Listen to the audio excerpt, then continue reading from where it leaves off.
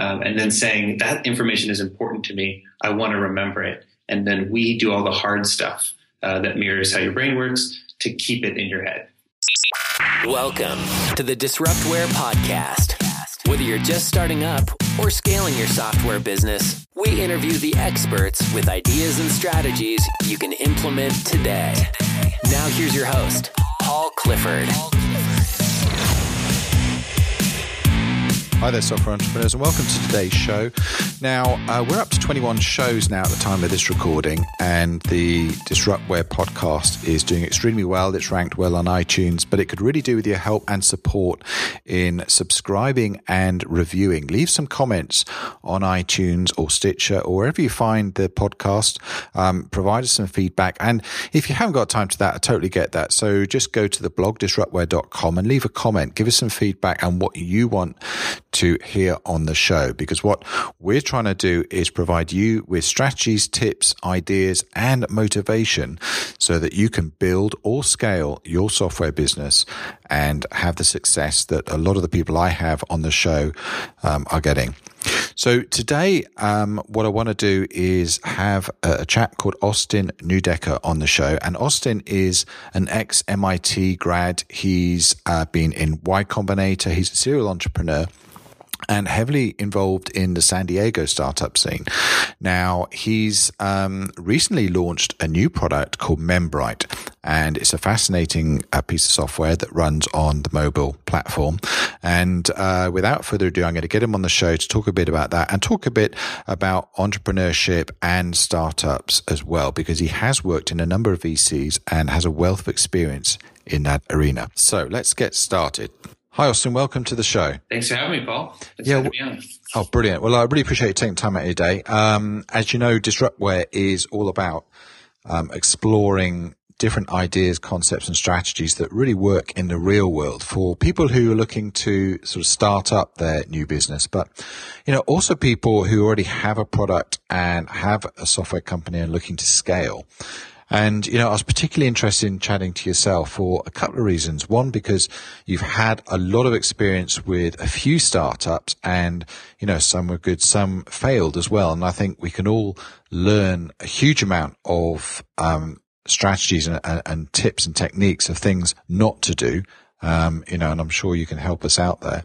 And also to tell us a bit more about, you know, your new company, Membright, and a little bit about the San Diego startup scene.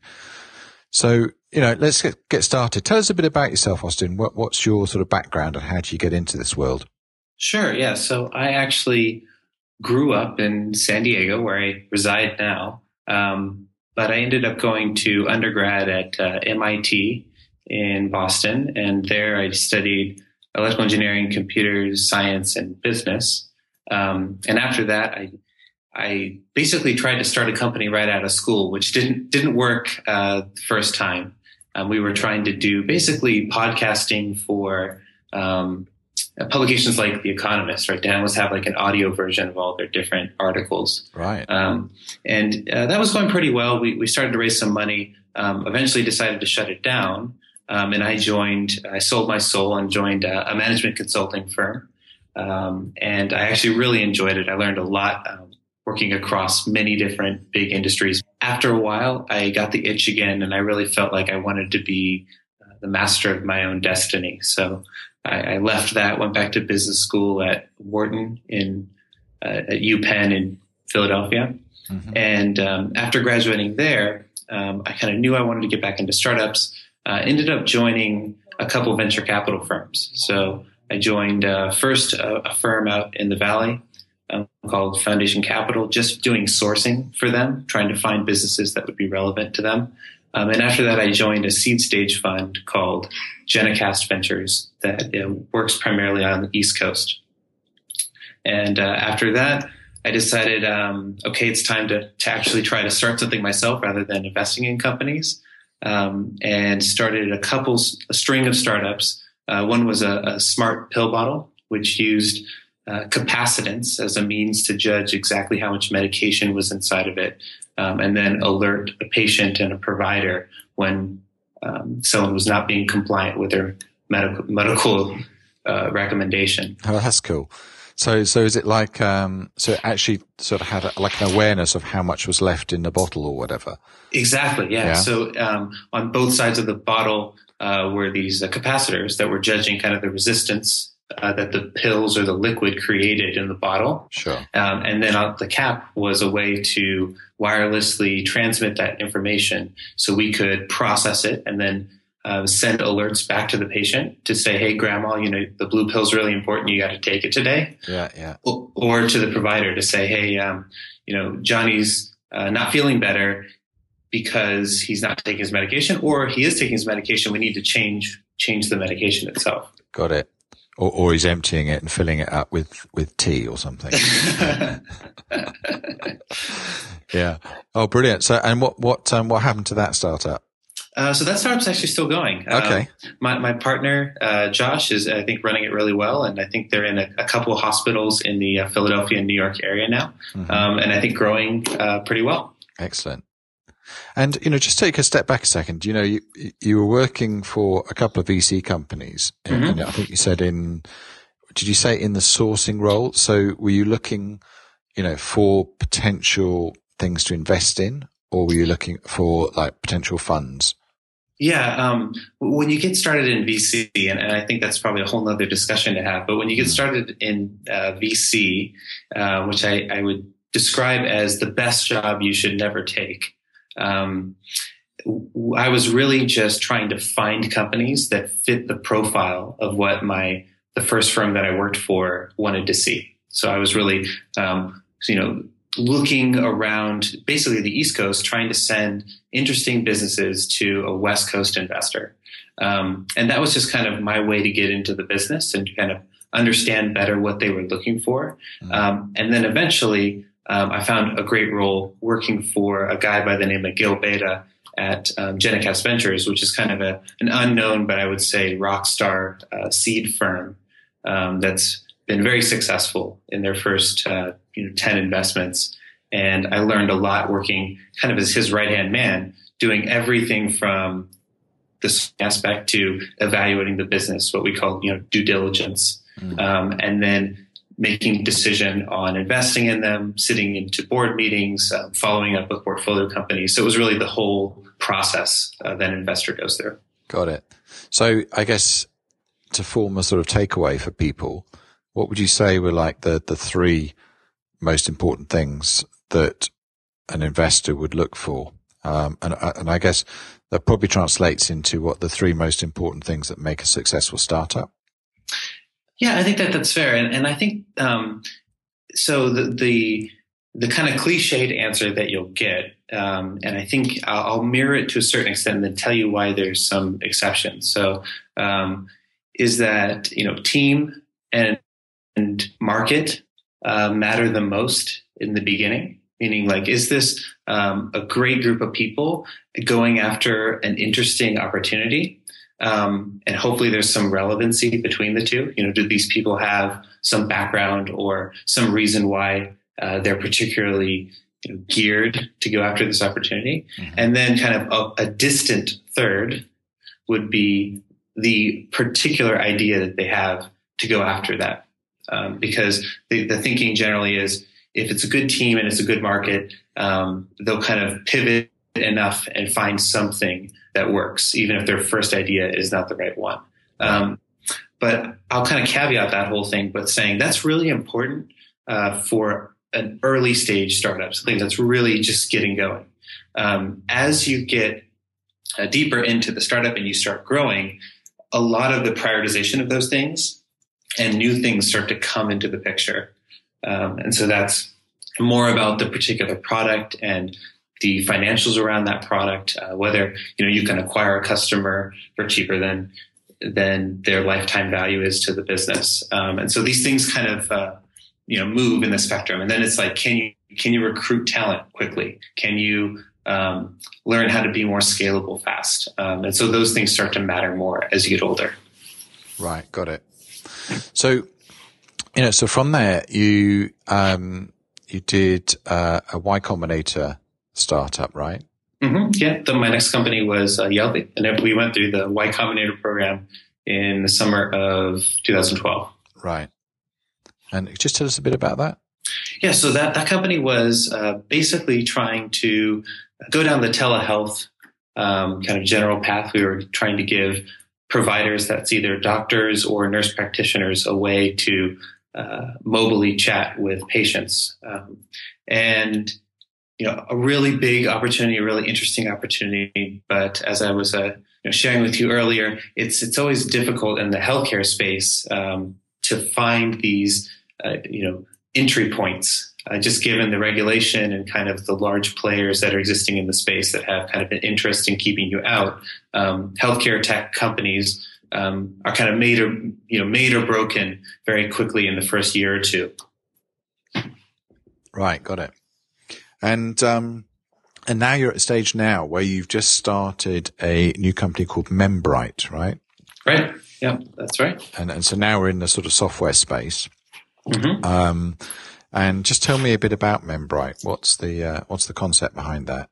Sure. So at a high level, at Membright, we're trying to help people control what they remember. So we're trying to give them the tools that kind of mirror the way that your brain retains information, and then give them the ability to either select existing information, whether that be input by yourself or somewhere that you find it online, or finding existing content from kind of trusted content creators, and then saying that information is important to me. I want to remember it. And then we do all the hard stuff that mirrors how your brain works to keep it in your head.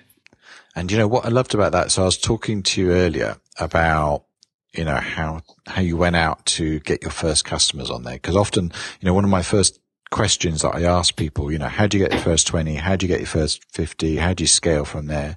And, obviously yours is a brand new product, but you got an interesting story there as to how you actually got people using it straight away. Tell me a bit about that. Yeah. So one of the challenges with Membright was we've got this great technology and we've got some really interesting ideas of how to implement it. But we didn't know specifically which, application of the technology was going to be best. So we started building these tests. And the first test we made was, hey, let's put in some content for teenagers to learn how all the rules of the road, right? So when they go to take their DMV test, they're prepared to take that test.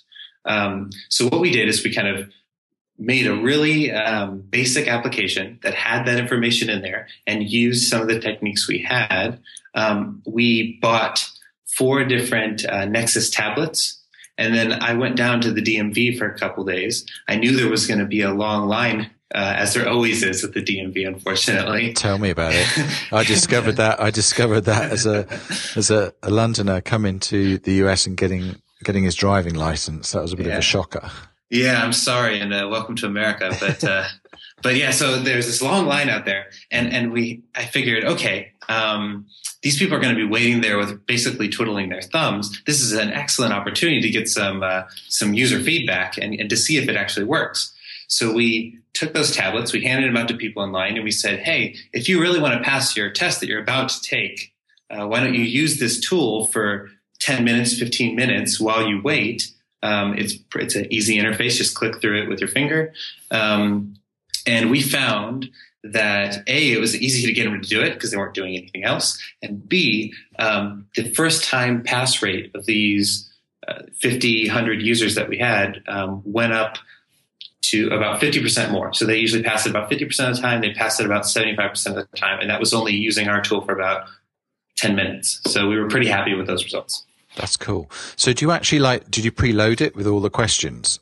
Yeah, we did. Right. We went out and got that content. We typed it in. I got it.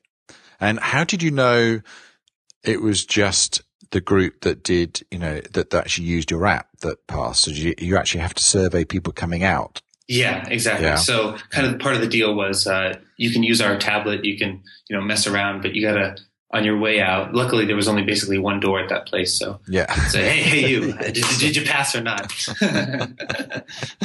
Yeah. And what about the poor people who didn't pass?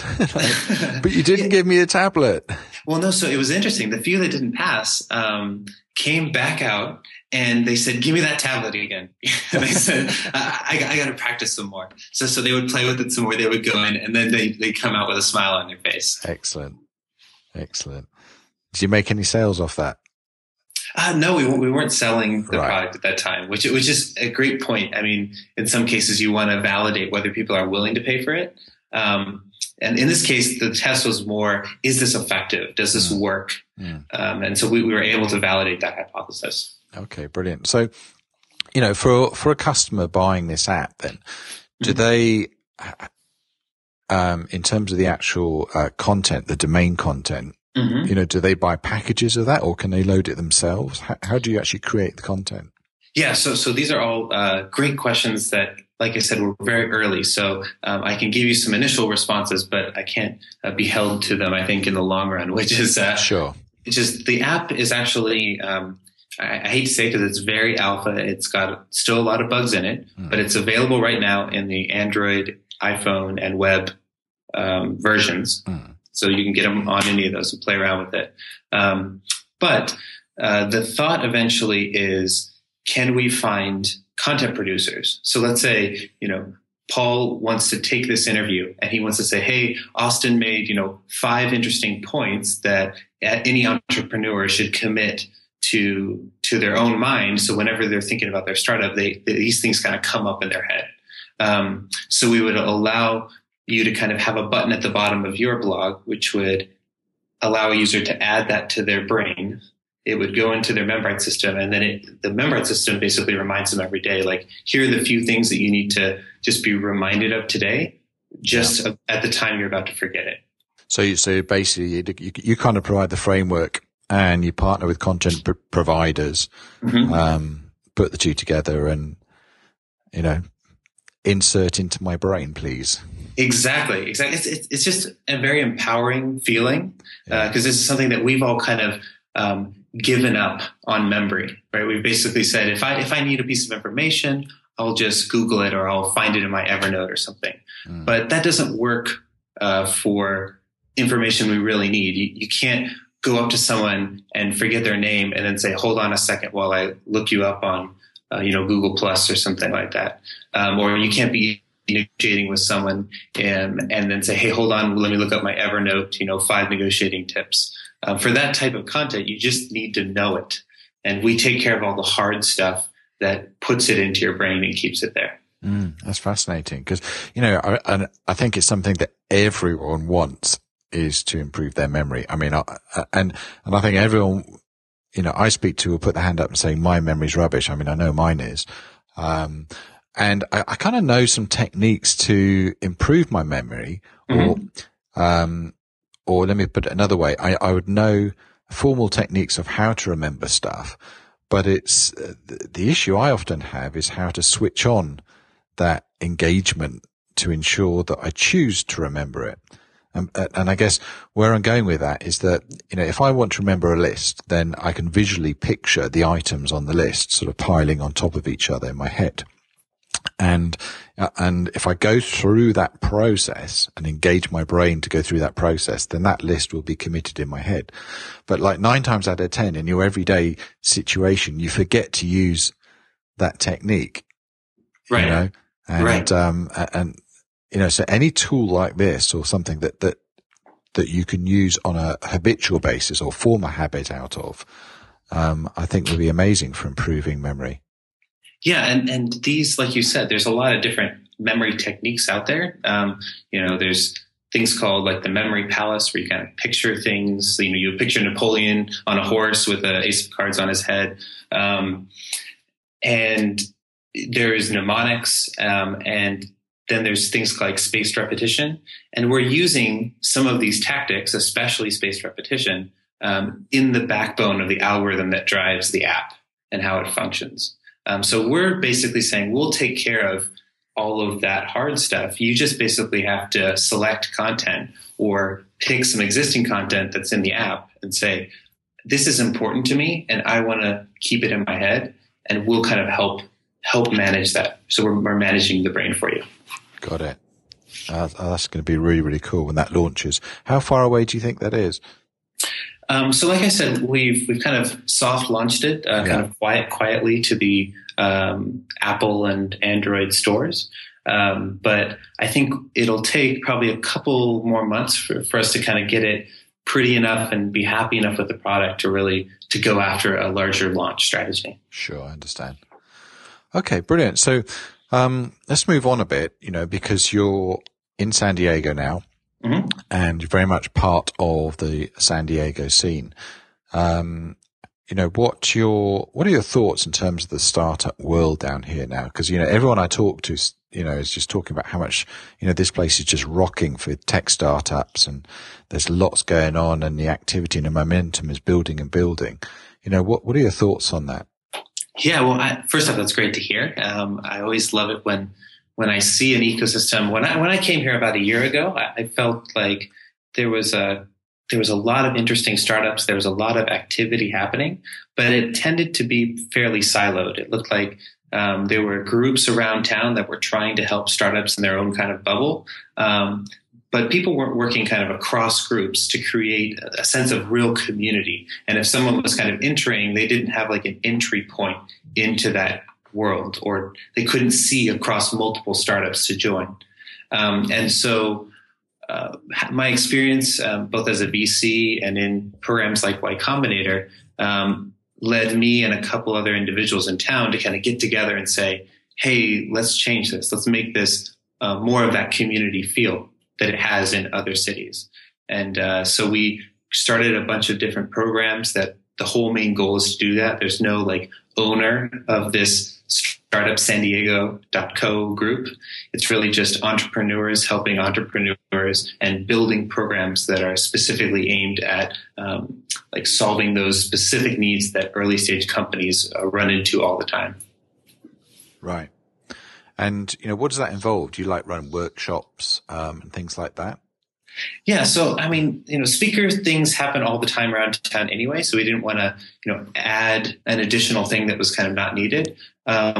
Most of the things that we try to add are very pointed at solving specific problems. So our mentorship hours, which I kind of modeled after the YC mentor hours that I had experienced, are really just finding very successful people in town that have kind of been through it. They've exited a company, they're investing in companies, and they will sit down with you for kind of these short kind of speed dating mentorship sessions where they are focused on one particular problem that you have. And so we run these events very frequently. We run them every other week. And then we run once a quarter a very big mentorship night where we have about 30 different mentors and maybe about 30 to 50 companies participating. Okay. And so, I would go to one of these events and I'd express like my problem, and I'll be partnered with someone, to basically expose it and talk over a solution. You basically have 4 meetings in a row, kind of like speed dating. Right. And each of those meetings would be 30 minutes. And as soon as that meeting starts, the mentor would say, okay, tell me a little, 3 minutes about what your business is and where you're at. And then let's talk about a specific thing. Say, okay, this is my startup and we're currently at this level. And right now I'm trying to figure out how I can do Facebook advertising better. And they say, great, I know about that. Let's dive into it. Right. I gotcha. Brilliant. That's fascinating. Okay. So, and, in terms of your experience, what would you advise, people starting up or people scaling? What key sort of, strategies or tips can you give my audience, in terms of, starting up, making sure their product works, and then, anything in terms of scaling, in terms of getting traffic, getting conversions? Yeah. So, I guess I was steeped in the Paul Graham ethos of kind of getting in front of your customers and making sure you find people that really love your product. And I think that that's kind of worth talking about deeper, where I think there's a lot of engineers that start companies that really believe that the product itself will eventually be good enough and then we'll kind of win the day. And people will hear about it, people will share it, and somehow it will kind of blow up. But that's extremely rare for it to happen that way. It most likely happens a very different way, which is build something which is highly needed and highly loved by a very, very small group of users. So a lot of people's time at the beginning should be spent both finding that group and working kind of hand in hand with that group, really trying to understand who those people are and what their needs are and filling those needs so much that those people, if you took it away from them, they would be pretty upset, right? And so they don't have to necessarily pay, but they need to have that kind of visceral reaction. This product is something that is required from me now. And once you find that, you can start to figure out, okay, what attributes did that community have that I think I can, use the same metrics to identify a similar or approximate community that's maybe a little bit bigger.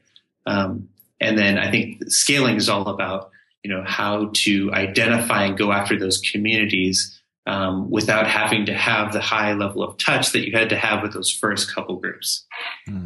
So if I were to make it more tangible, when we started Membright, we were looking for, okay, who's going to be that group of users? And we happened to come across another guy in the San Diego ecosystem, and he told us that he was playing this game called Ingress, which I had never heard of, but basically it's a geolocation game based on Google's Android platform. And you can kind of go around town and kind of claim different parts of town and like fight the other team by placing things on the map. Part of that game has this glyph hacking thing where you need to know these gestures. And we had seen that other people that had used our application were reviewing, let's say, 20 different pieces of information a day. So that would take about 2 to 5 minutes in their dead time. So that was great. It was kind of a nice to have. But for this group, these Ingress users, the ones that got their hand on this tool that saw, hey, I can get 2 times the items if I actually memorize these gestures. They saw such a benefit in it that they were reviewing 400, 500 cards a day. And so that gave us a great indication that, wow, these people, we didn't even know about this group, but they really like this product and they really feel like they have a need for it. So that was kind of the way we identified that group for us. Okay. So, coming back to one thing you said though, finding something that's like really, really in demand for a small group of people. Don't you think that's also very, very difficult for a lot of people to do? I mean, coming up with those unique ideas, is quite rare. Coming up with the groundbreaking product is quite rare. And yet you don't have to do that just to come up with a successful software product. Right? I do kind of advocate that what you can do is look at something that is working, in another market or something, something that's maybe runs on a different platform or something that's very old fashioned, and then reinvent that and take it to a new market or take it to a different population or make it more modern or slicker or whatever.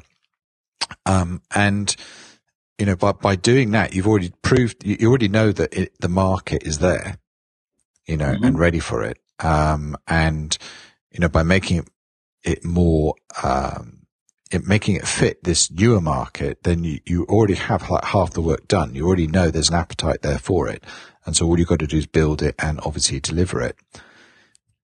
You see where I'm going with that? So yeah. No, I mean, I think that there's definitely a lot of different ways to come up with good ideas. And one way is kind of like taking an existing product or technology from an existing industry and reapplying it to a new market. And I think that's a very good one, but definitely not the only one, right? And kind of what you said, even in the same industry, if I could take a product and just even slightly improve it, but find people for which that slight advantage is actually very meaningful, then you can really still have an amazing product. I mean, I hate to use examples like these because I think that they're part of the driver why people think that startups are easy when they're very, very much not.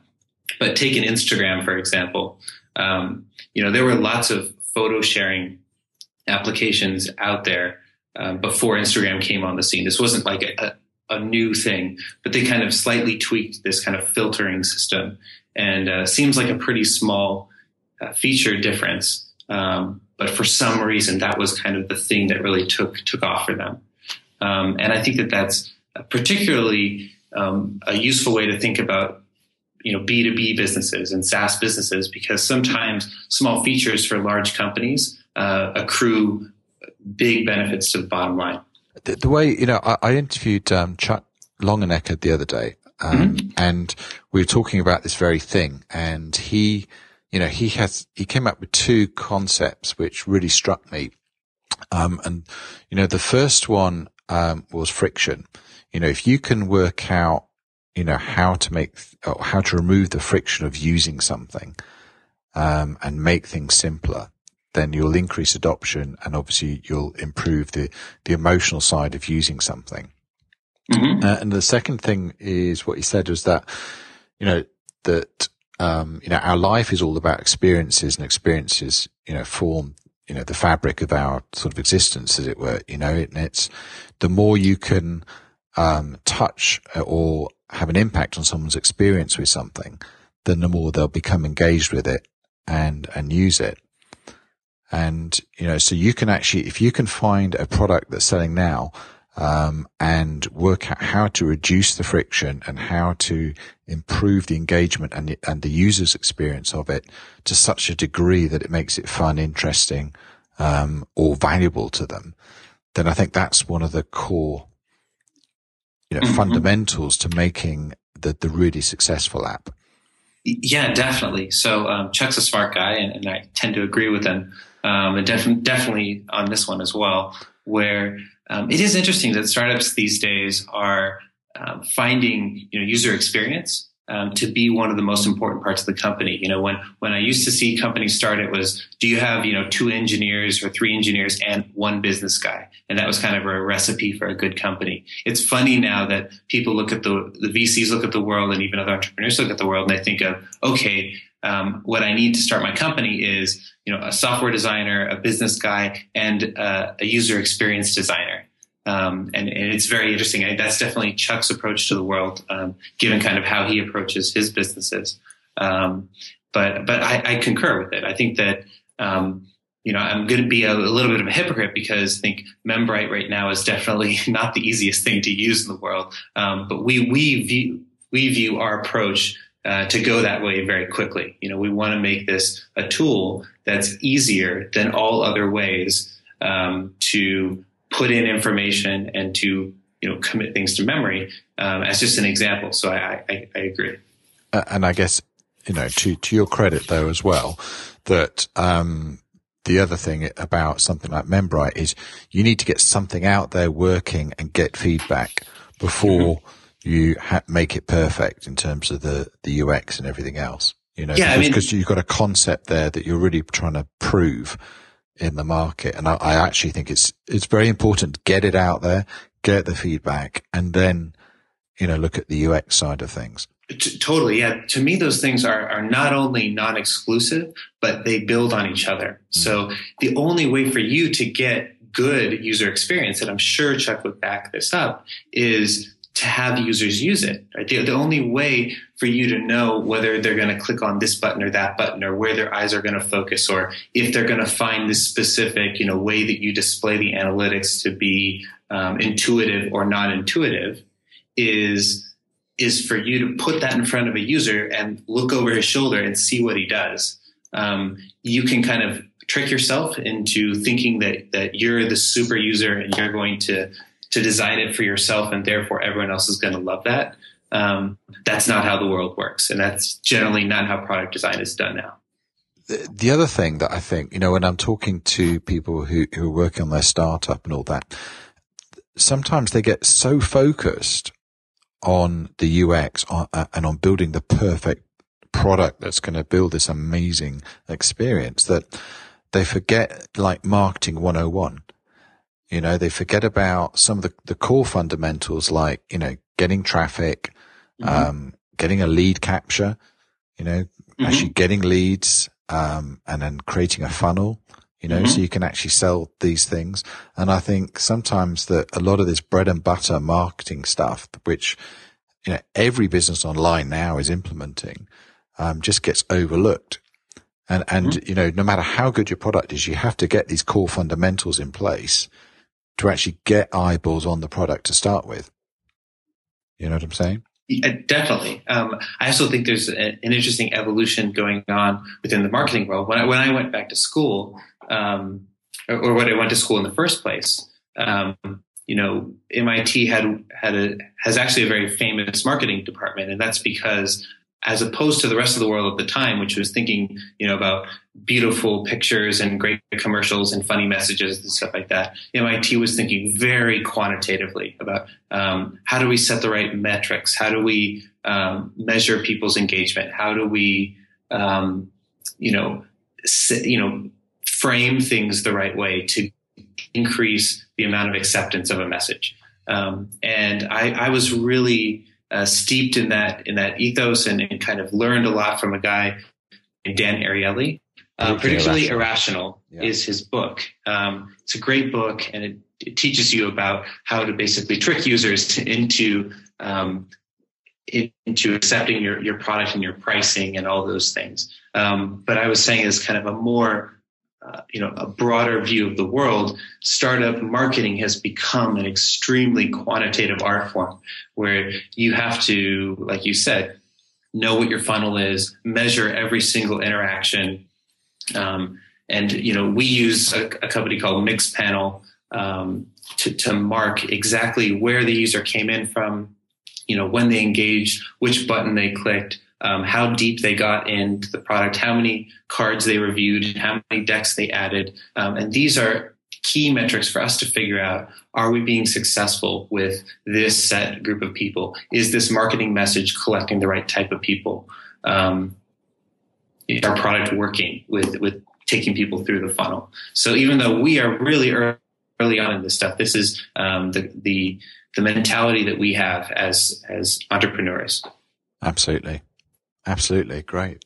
Well, look, Austin, it's been really fascinating chatting to you. What advice would you give sort of entrepreneurs sort of starting out? Where should they start? So the first thing I would do is taking the idea itself and trying to create some representation of that idea without actually building much of anything, and going out and market testing that, right? Trying to find some of those users that we talked about, some of those people that we expect might become those extreme early adopters that are going to love this product so much that they're going to be mad if you took it away. How do I get my product in front of those people as quickly as possible, or even just the idea of the product, and see if they're connecting with it?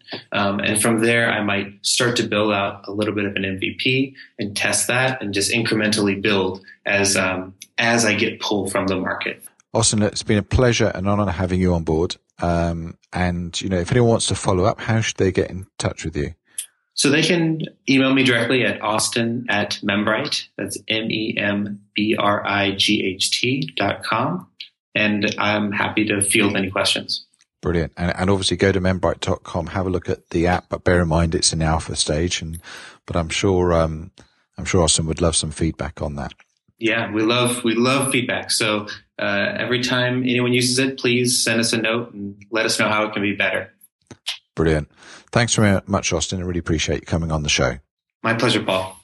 If you enjoyed the show, you can get the show notes from disruptware.com. And if you are not a subscriber and you're listening to this on the iTunes store, then please visit disruptware.com and sign up. That's it for this episode. Look out for next week's show. I'm Paul Clifford, and thanks for listening. Thanks for listening to the Disruptware podcast. Check us out on the web at disruptware.com.